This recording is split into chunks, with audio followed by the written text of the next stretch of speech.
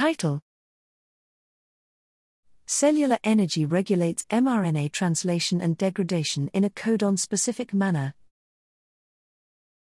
Abstract: Codon optimality is a major determinant of mRNA translation and degradation rates. However, whether and through which mechanisms its effects are regulated remains poorly understood.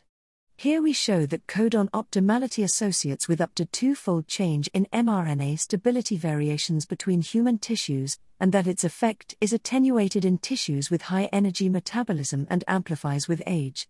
Biochemical modeling and perturbation data through oxygen deprivation and ATP synthesis inhibition reveal that cellular energy variations non-uniformly affect the decoding kinetics of different codons.